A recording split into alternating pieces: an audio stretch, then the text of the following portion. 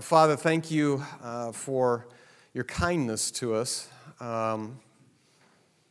You've given us your word, and you've preserved it for us, and we can read today what you said to your people back in 1400 BC. And we can see what you said to them, and we can profit from it today. That's amazing. Thank you for thinking of us. We pray tonight that you'd lead us and guide us into all truth. Your word is truth, and we stand in faith on that.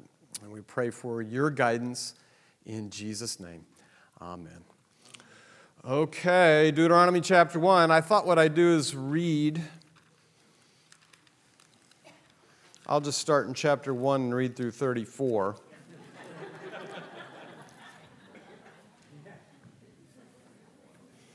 Find out who the real Christians are. Here's what I've been trying to tell you for the past number of weeks. God's expectation has always been, since Genesis, to claim Canaan, to claim the promised land, to claim their inheritance.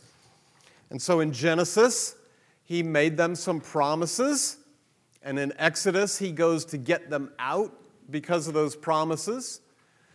The story doesn't move forward with Leviticus. We're just told about answering two questions. Remember those two questions?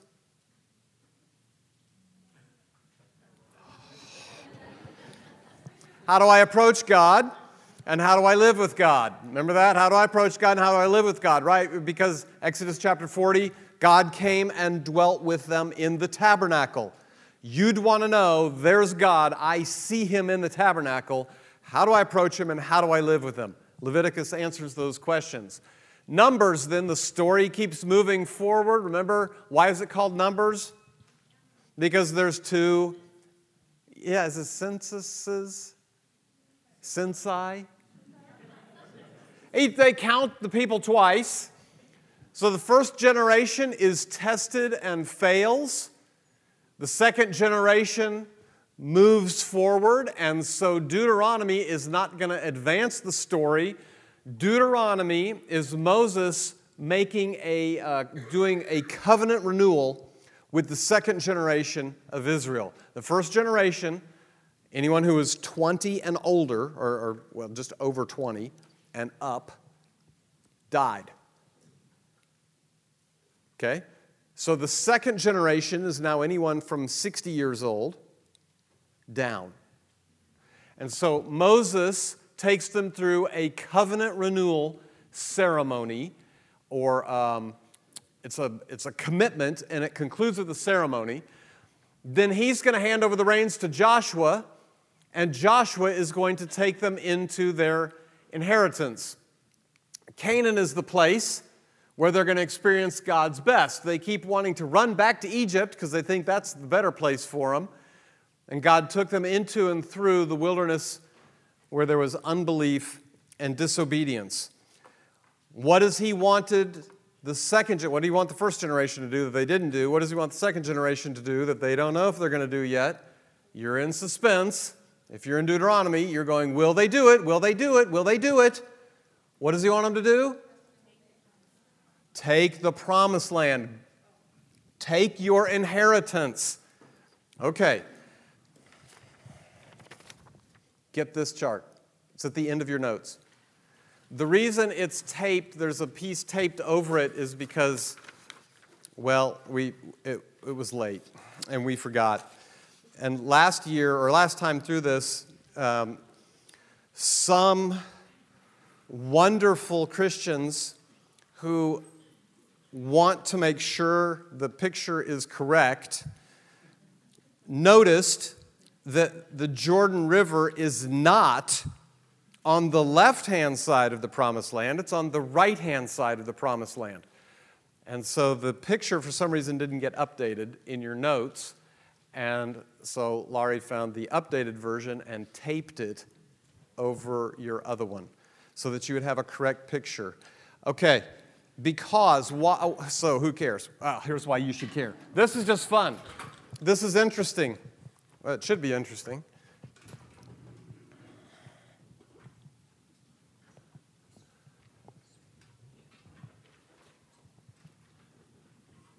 Can you see that, or is the light shining off it? Okay, so far we've heard the tale of one Moses. This is also a prototype for a second Moses in the New Testament. You ready for this? Some of you have heard it before. Don't shout out the answers. Okay, so this is the Old Testament. This is the New Testament. Okay? Egypt. What did God do? Remember, He took the people out by grace, through faith, under blood. Where did they go next? The Red Sea. Right, this is the Red Sea. I know it looks like a river, but give me grace, grace. Red Sea. Where did they go next? Mount Sinai.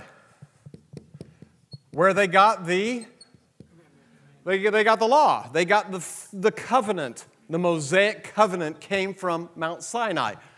This is the first generation. First generation, they come out here, and what happened? Oh, no. They went into the wilderness. They got tested. They failed. The first generation dies. The second generation comes out, and they go over here. What's this? This is the Jordan. They haven't crossed it yet, but they're right here. This is where Moses is giving them he's going through the covenant renewal ceremony with them right here. Remember, then he's going to give it to Joshua, and they're going to come into the promised land. Okay. Interesting. Gets better. If you've read Joshua, you remember when they come across, remember the Lord tells Joshua to make an altar or a memorial out of 12 stones and put it on the promised land side. Remember that? Thank you. He also, Joshua, makes one and puts it in the middle of the river. Remember reading that? And you've said, that's weird, and you just kept going. I know you. What happened when the river, which was backed up here, what happened when that river finally, the Lord released it, and the water went back? What would have happened to this memorial? It would have been covered in water? Was this memorial identical to this one? Yes.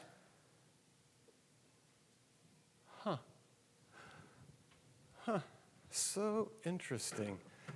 You know what this is? It's a picture of baptism and resurrection. The same memorial that went down under the water is the same one that came up on the other side. Now, did they know that? No. But God gives this picture. Why? Dun, dun, dun, dun, dun. Second Moses, right? What happened? How did, what's this book? Exodus. How did Exodus start? An evil king killing innocent babies.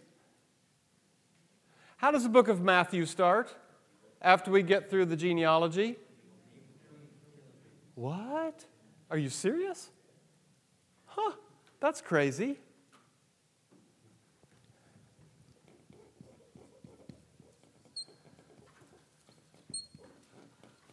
And then God appears, or he communicates to Joseph, do what with baby Jesus? So that it can be said, out of Egypt I called my son. And you went, that's interesting. He fulfilled that prophecy. Yes, he did. Out of Egypt I'll call my son. Okay. Interesting. So they leave Egypt by grace through faith under blood. What's the next place they go? The Red Sea. Paul says in 1 Corinthians 10, they were all baptized in the Red Sea, even though they didn't get wet. But they were baptized. Matthew chapter 2. What happens in Matthew chapter 3? The Lord Jesus is baptized. What?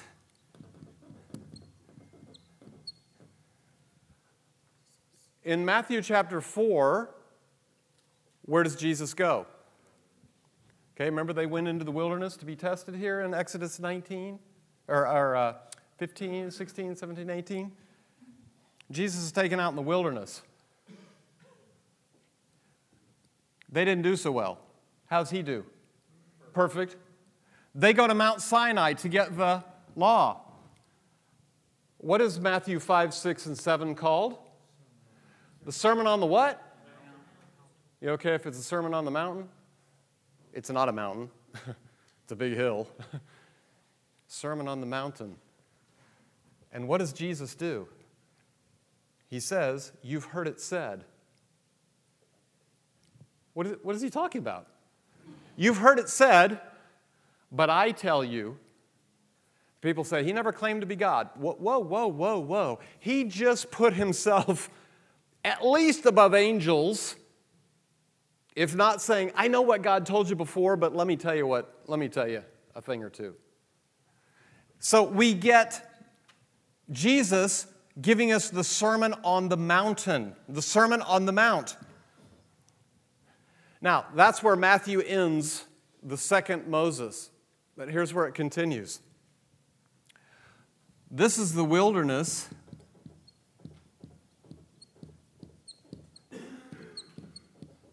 of self-effort. What happens to many believers? They get caught in the wilderness of self-effort, and they try to live the Christian life in the strength of the flesh. And they go to behavior modification. And they go to legalism. And they go to other rules and do's and don'ts and all those kinds of things. Remember when Paul says all the, don't look, don't touch, don't, all those things. And they get caught here. Guess what? Somebody else already got caught here. How'd that work out for them? Not very well. What does God say the way out is? He says, I gave you a picture. How do you live? How do you live in this place? How do you live in your inheritance? In resurrection power. Everybody see that?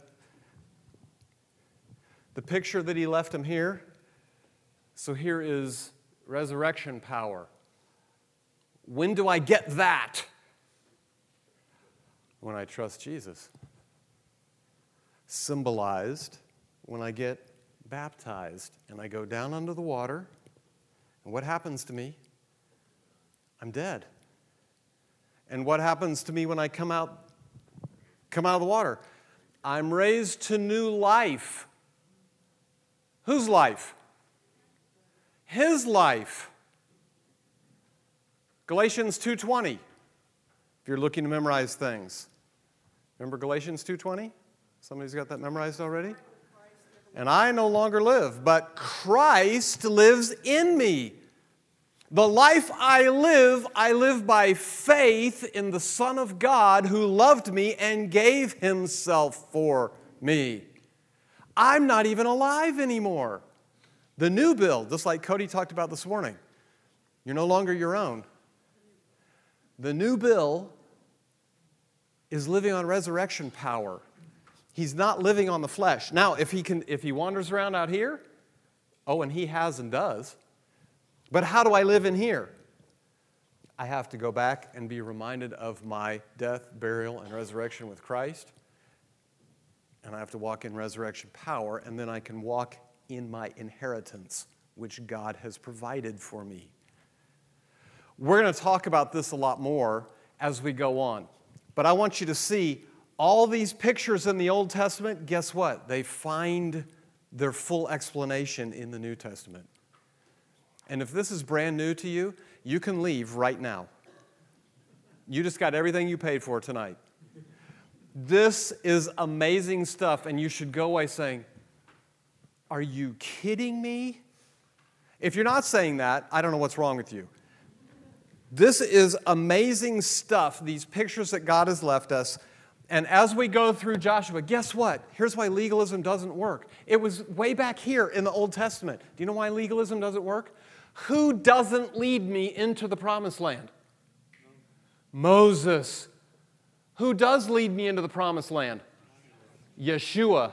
Joshua leads me into the promised land. Moses does not bring me in. He can't, because it's not about do's and don'ts. Does this make sense to you? Either you're so stunned or you're so bored. I can't figure out which one. Way back here, why do we study the Old Testament? Because it enriches our understanding of the New Testament. God is showing His people back there, this is how I do it. Then they get the bestest picture down here with the Lord. Oh, gosh, this is so good. All right, well, we're done with that. I got nothing better for you tonight. It's all downhill from here. This is great stuff, wonderful pictures from the Old Testament about our Lord's work before He's even come on the scene. Oh, my goodness. Good stuff. Okay, Deuteronomy. One word on Deuteronomy. That was all for free. That's a preamble. Deuteronomy, there's one word that goes on the book of Deuteronomy. That's recommitment. Recommitment. I don't know if you've ever been to one of a recommitment, a wedding vow renewal. Lots of people get into stuff in their marriage.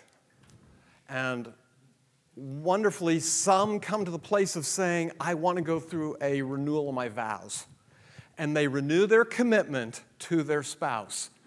They're marvelous things to see if you ever get to see one. Recommitment. That's what they're doing. They're recommitting themselves to one another. Recommitment. That's what's happening in the book of Deuteronomy. Who wrote it? Moses. When did he write it? Around 1406 BC, where? On the plains of Moab, which is right there. He's right across from the Jordan. Remember, because the Lord takes him up there and he gets to see it, but he doesn't get to go over there? They're right there. And this is where he's probably writing the whole Pentateuch. He's sitting there and he's writing this whole thing down. Why? How did we get here? He writes it all down and says, let me tell you how you got here. Clunk. Here's your Pentateuch. He writes on the plains of Moab. Why? His goal was to get the people, now this is the second generation, to renew the covenant made at Sinai. That is, to make a fresh, unreserved commitment to the Lord. A fresh, unreserved commitment to the Lord. Do they need that? Yes. Because Mommy and Daddy didn't do such a good job in their stewardship of the covenant. What happened to them? They died. So it's time for the second generation to step up and step into this thing and say, we will take the covenant upon ourselves. What is Moses? This is the question for the book of Deuteronomy. What is Moses' final desire for God's people? This is his last book. What's his final desire for God's people? To turn wanderers into overcomers. That's what he wants to do. That's the big idea of the book of Deuteronomy. He wants to turn these wanderers into overcomers. How's he going to do that? Recommitment. They're going to recommit themselves to the covenant. What covenant? The Mosaic covenant. It had a particular form. Did we talk about this when we went through Exodus? Did I show you the form? I think I did. It shows up again in Deuteronomy. Some of you I know are wondering, gosh, I think I see the same parts from the Suzerain-Vassal Treaty in Deuteronomy that I saw in Exodus. Yeah, good for you. You did. You saw those parts. Here's the parts. For instance, if I would say, dearly beloved, we're gathered here in the sight of God and these witnesses, you would know exactly where you are and where I'm going, right? There's a form. They would have recognized this form the same way. It had these distinct parts to it. They knew in the first generation what the covenant they were entering into, and they would know right here, the second generation would know, we understand what we're walking into right now. And so in Exodus, here's all the little piece parts, and then in Deuteronomy, here's all the little piece parts. And it turns out that most of these piece parts Moses wove into sermons. He has 4 sermons that encompass all of these piece parts. 4 sermons. First one, his first sermon, is a historical prologue. And he talks about how God took them from Sinai to Kadesh Barnea, their entrance into the Transjordan, and they're finally prepared to enter into the land. And that takes him 3 chapters after he covers the big things and their victories, etc. And also the fact that God isn't going to let him go in. And maybe it was because of them. I don't know. He might have said something like that. So he goes through the preamble of this covenant, the historical prologue. What's the point? What's the point of this whole first sermon? This: God has loved and cared for you. This is what he's trying to communicate to the people. God has loved and cared for you. He is your creator. How did we get here? He's your creator. Your redeemer from Exodus. Your protector from Exodus and Numbers. Your provider and your warrior, also from the book of Numbers. He's been merciful, gracious, and forgiving. He's been committed to your good and growth, and in spite of your failures, he's remained faithful and gracious to you. Follow him. That's a pretty good first sermon. God has loved and cared for you. Follow him. He moves on to the second sermon. He talks about the covenant obligations. We're given the setting across from Beit Peor. He reiterates the 10 commandments. This time it takes a whole chapter instead of 10 verses. The great commandment takes 5 chapters for him to cover instead of just a verse. So he covers the great commandment with them in a lot of detail. And then he outlines a bunch of specific laws and stipulations in the next 14 chapters. And he finally concludes with a summary charge in 26. See, some of you said, how's he going to get through the whole book in one night? There, I'm almost done.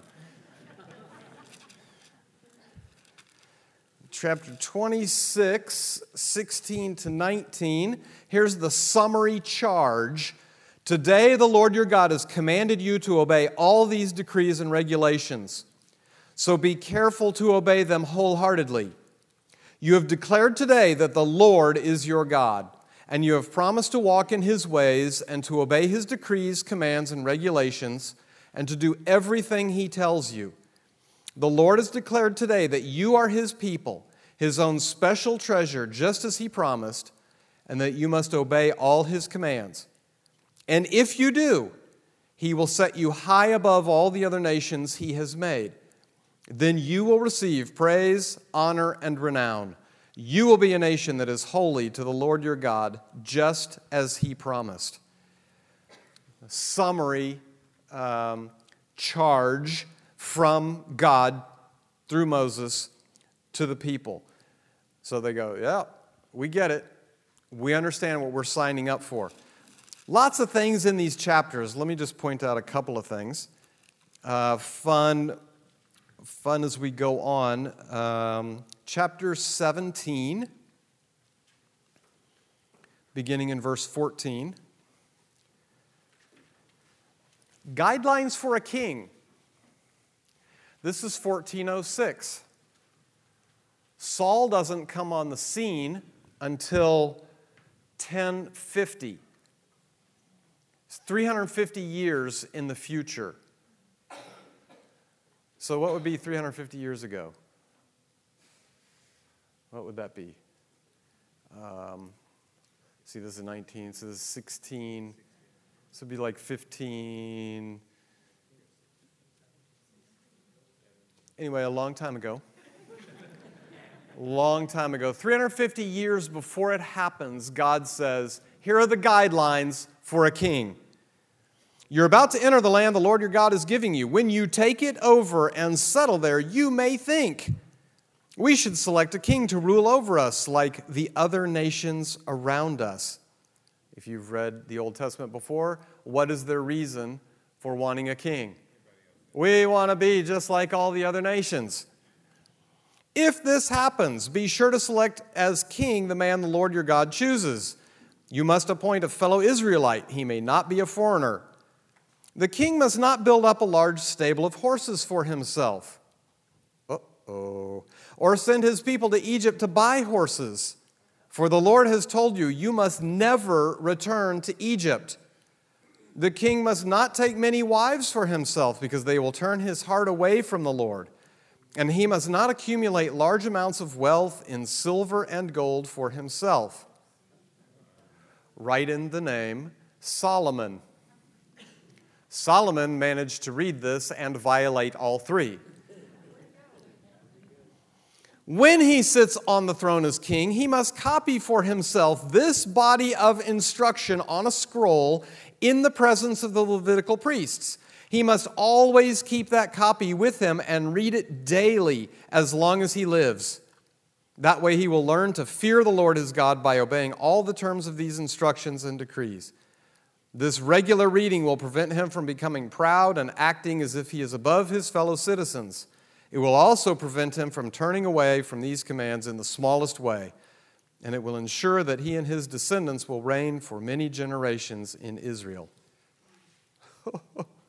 350 years, and then before Solomon, we got another, it's almost 400 years. Before it happens, God is saying, here's what I want the king to do, because if he doesn't, it's going to be trouble.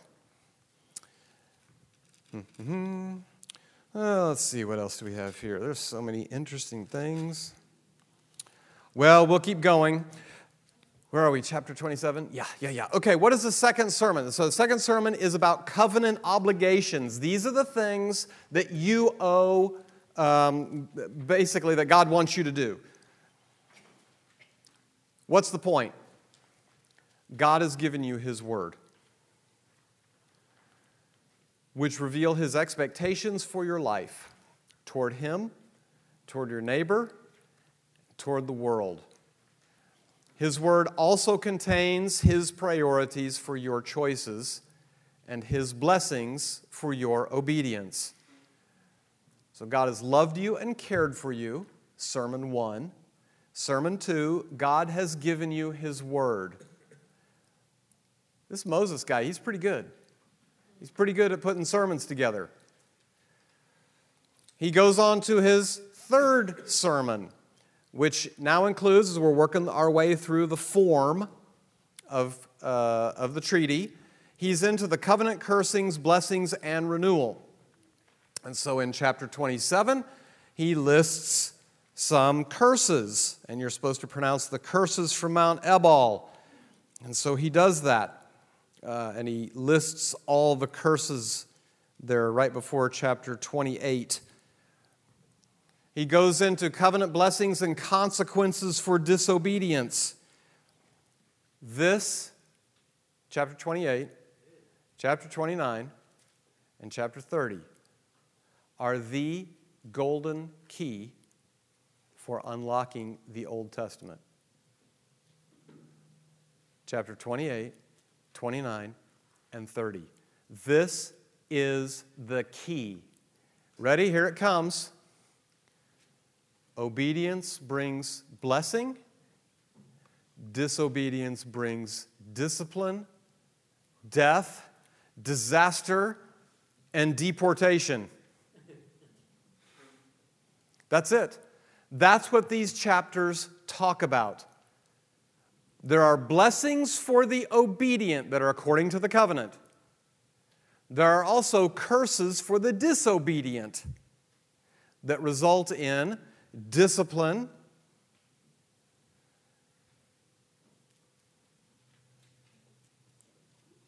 destruction, death, deportation. Chapter 28, as a for example, if you fully obey the Lord your God and carefully keep all his commands that I am giving you today, the Lord your God will set you high above all the nations of the world. You will experience all these blessings if you obey the Lord your God. Your towns and your fields will be blessed. Your children and your crops will be blessed. The offspring of your herds and flocks will be blessed. Your fruit baskets and breadboards will be blessed. Wherever you go and whatever you do, you will be blessed. The Lord will conquer your enemies when they attack you. They will attack you from one direction, but they will scatter from you in seven. And he goes on and on and on and on with these blessings. Doesn't last long, though. By the time we get to verse 15, he's switched over to curses. But if you refuse to listen to the Lord your God and do not obey all the commands and decrees I am giving you today, all these curses will come and overwhelm you. Your towns and your fields will be cursed. Your fruit baskets and breadboards will be cursed. Your children and your crops will be cursed. The offspring of your herds and flocks will be cursed. Wherever you go and whatever you do, you will be cursed. The Lord himself will send on you curses, confusion, and frustration in everything you do until at last you are completely destroyed or doing evil and abandoning me. The Lord will afflict you with diseases.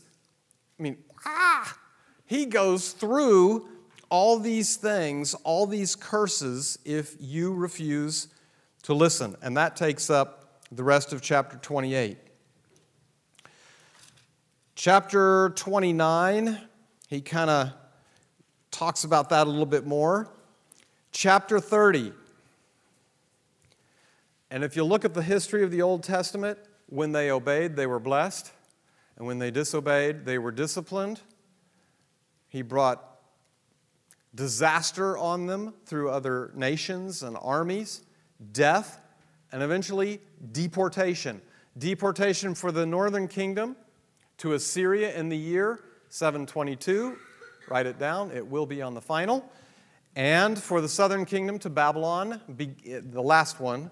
It started in 605, but the key date to remember is 586. That will also be on the final, guaranteed. 722 and 586. Listen to this, chapter 30. In the future, when you experience all, this is 1406 BC. 1406. They're going to experience all these things all the way down to 515 BC. What is that, roughly 900 years?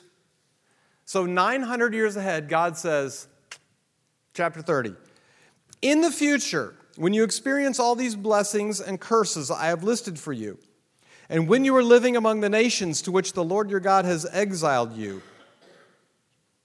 What? To which he's exiled you. Take to heart all these instructions. If at that time you and your children return to the Lord your God, and if you obey with all your heart and all your soul all the commands I have given you today, then the Lord your God will restore your fortunes. He will have mercy on you and gather you back from all the nations, where he has scattered you. Even though you are banished to the ends of the earth, the Lord your God will gather you from there and bring you back again. The Lord your God will return you to the land that belonged to your ancestors, and you will possess that land again. Then he will make you even more prosperous and numerous than your ancestors. The Lord your God will change your heart and the hearts of all your descendants so that you will love him with all your heart and soul so you may live. And he goes on and on and on. And then at verse 11, he says, choose life or choose death. It's your choice.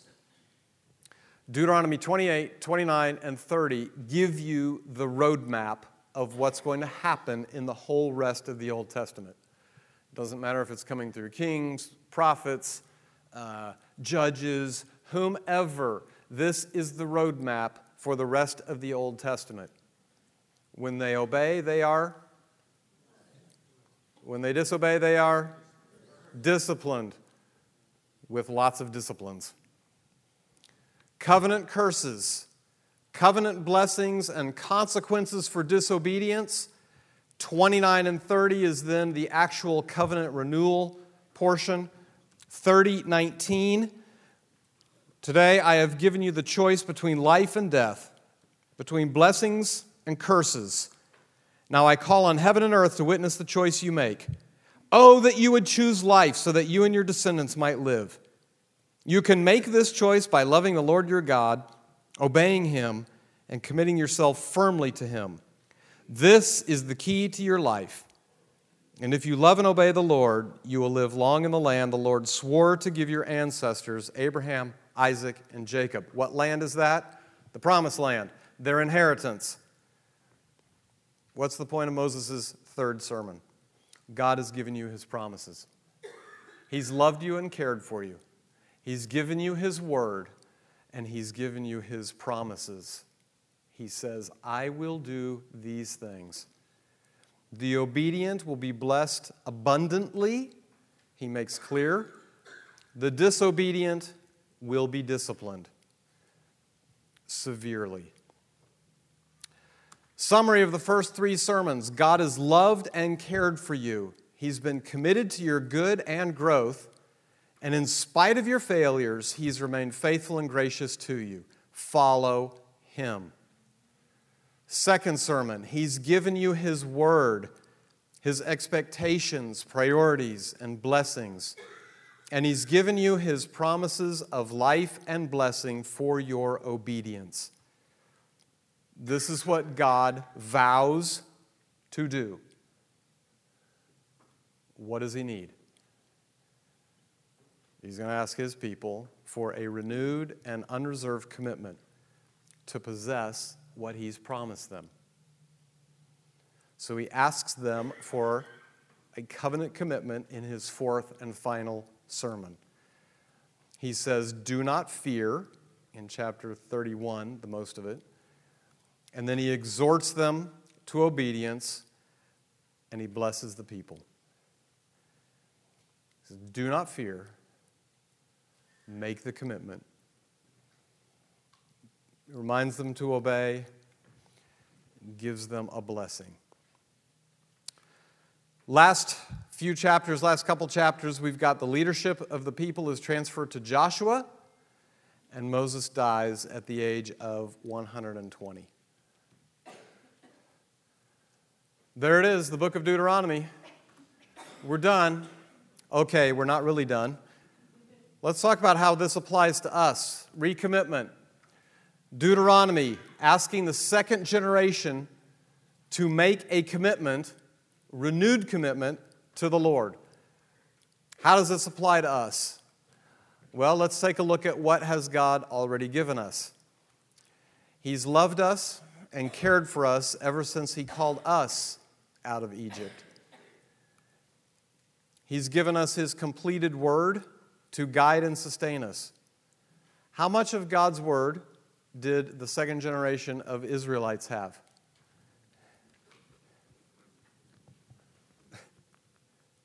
This is what they had. This is what we have. This is what they had. They have the Pentateuch. Look what you have that they don't have. They never had. He's given us His completed word to guide and sustain us. He's given us His full pardon and our acceptance in His beloved Son. That's what we celebrated last week at Easter.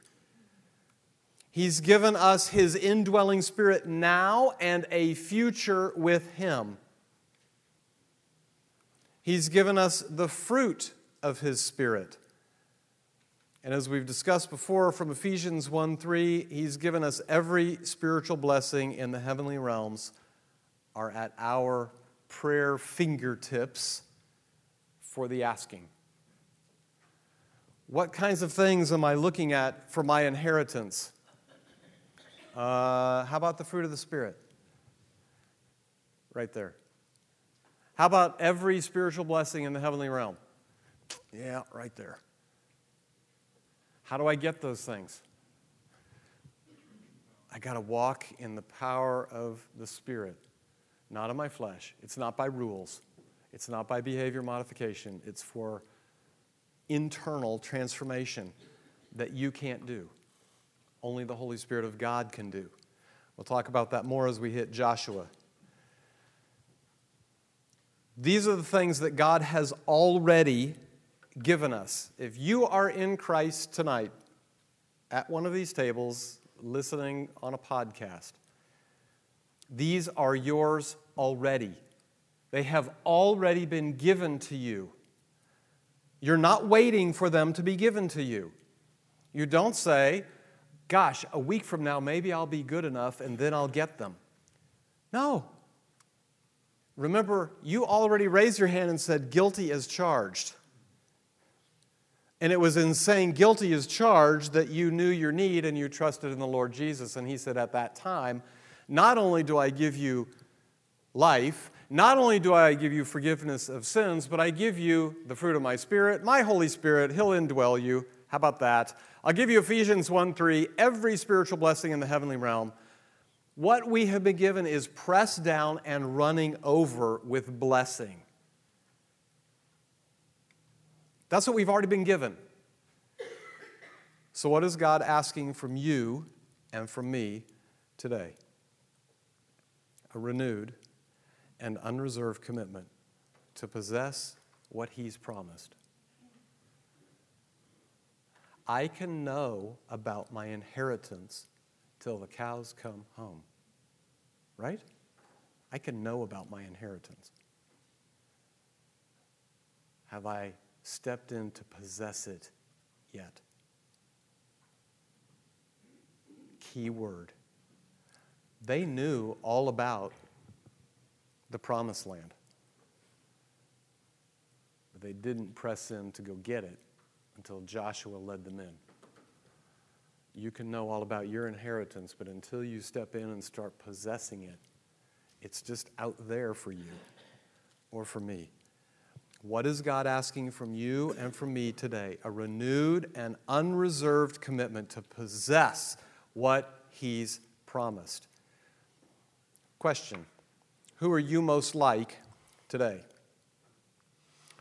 Those who are numbered with the redeemed but couldn't be counted upon? Those who became easily discontent with life?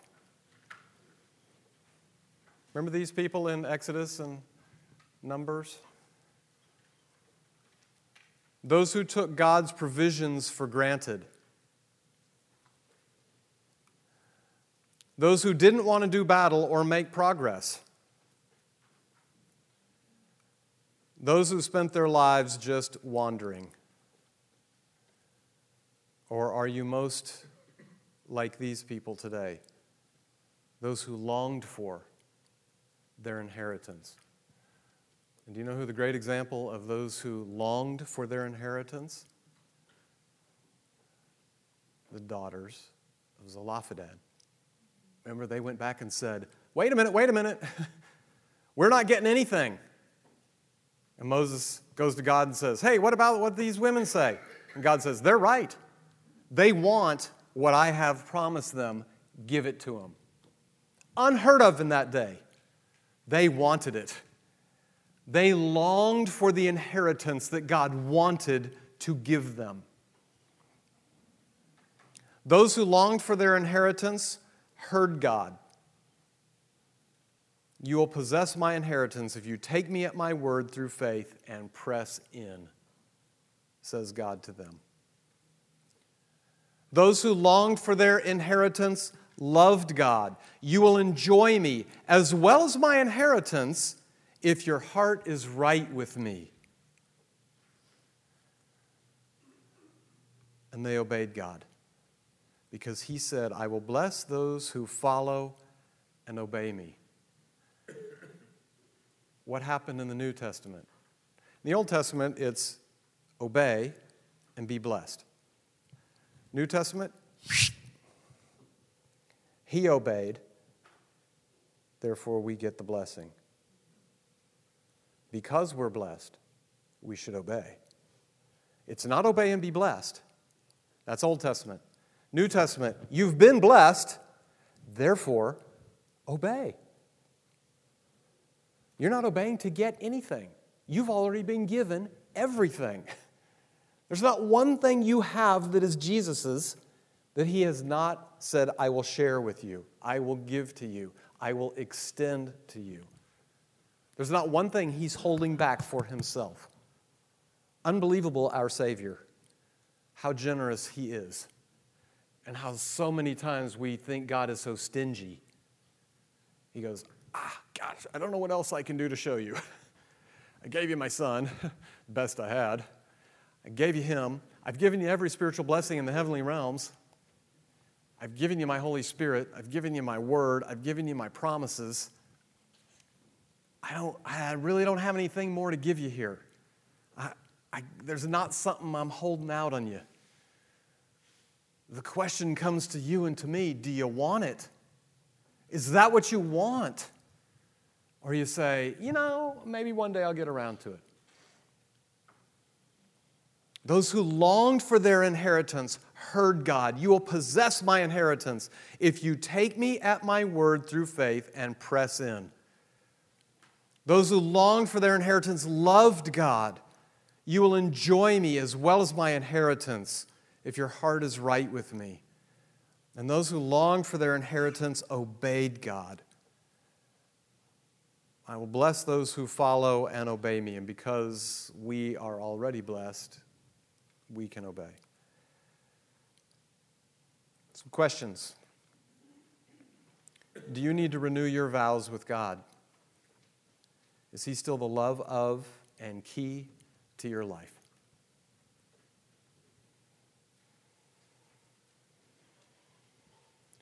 Do you need to recommit yourself to time in his word, prayer, fellowship with other believers? Do you need to recommit yourself to time? We're all, almost, in this room, all old enough to understand what our most valuable and precious resource is, right? Right? It's not money. It's time. Oops. Do you need to recommit to holiness? It's kind of easy to become complacent. It's kind of easy to fall into the when-then syndrome. You ever fall into that? You're Christians, you don't. Let me tell you what happens to me. The when-then syndrome. When this, then I will. When things get better in my schedule, then I will. When, then I will. The when-then syndrome. It's easy for us to all fall into the when-then syndrome when it comes to holiness. What's holding you back from making a renewed and unreserved commitment to follow the Lord starting tomorrow? A new and unreserved commitment to the Lord. If you can answer that right now, don't. This is one of those, you need to pray about this and meditate on this and sleep on it and think about it tomorrow. What's holding you back? If you say, well, I don't know if I believe it. Okay, what are you going to do about that? Most of you say, I think I'm kind of doing it, but maybe I don't know how well enough. Okay, we'll get there. We're going to get there as we hit some more books here. I know, it's crazy. It's in the Old Testament. Whew, can you imagine? What's holding you back from making a renewed and unreserved commitment to follow the Lord starting tomorrow? At some point, it's going to boil down to, I just don't want to. I want what I want, fill in the blank, more than that. More than him. More than that promise he's made me. More than that neighbor I have to go talk to from Cody's sermon this morning.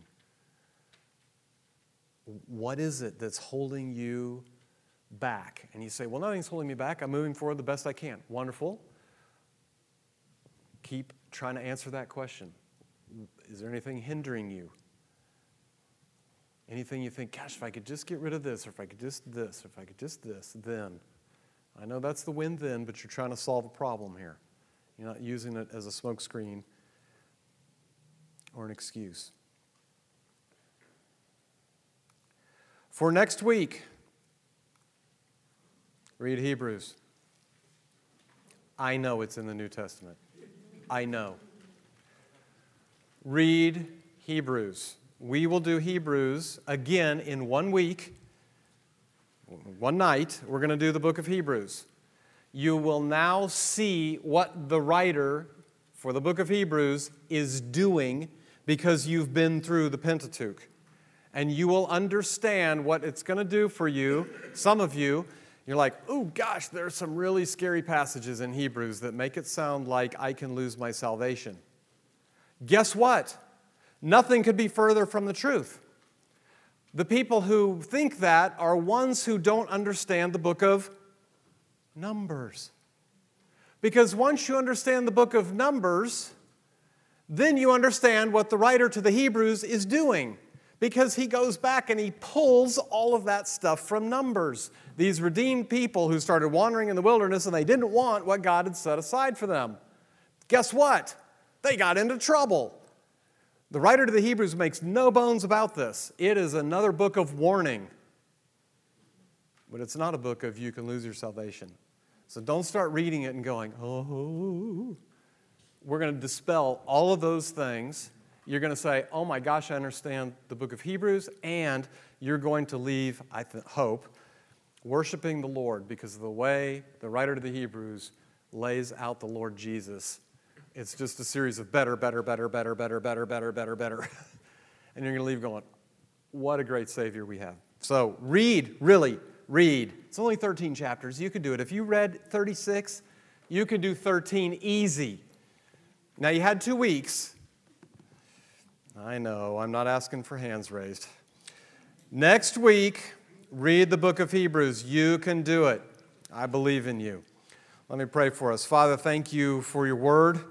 Thank you for the pictures that you tucked away back in the Old Testament, knowing that your Son was coming and would cast into a spotlight all those little pictures you left for your people in the Old Testament, that you are truly the same yesterday, today, and forever.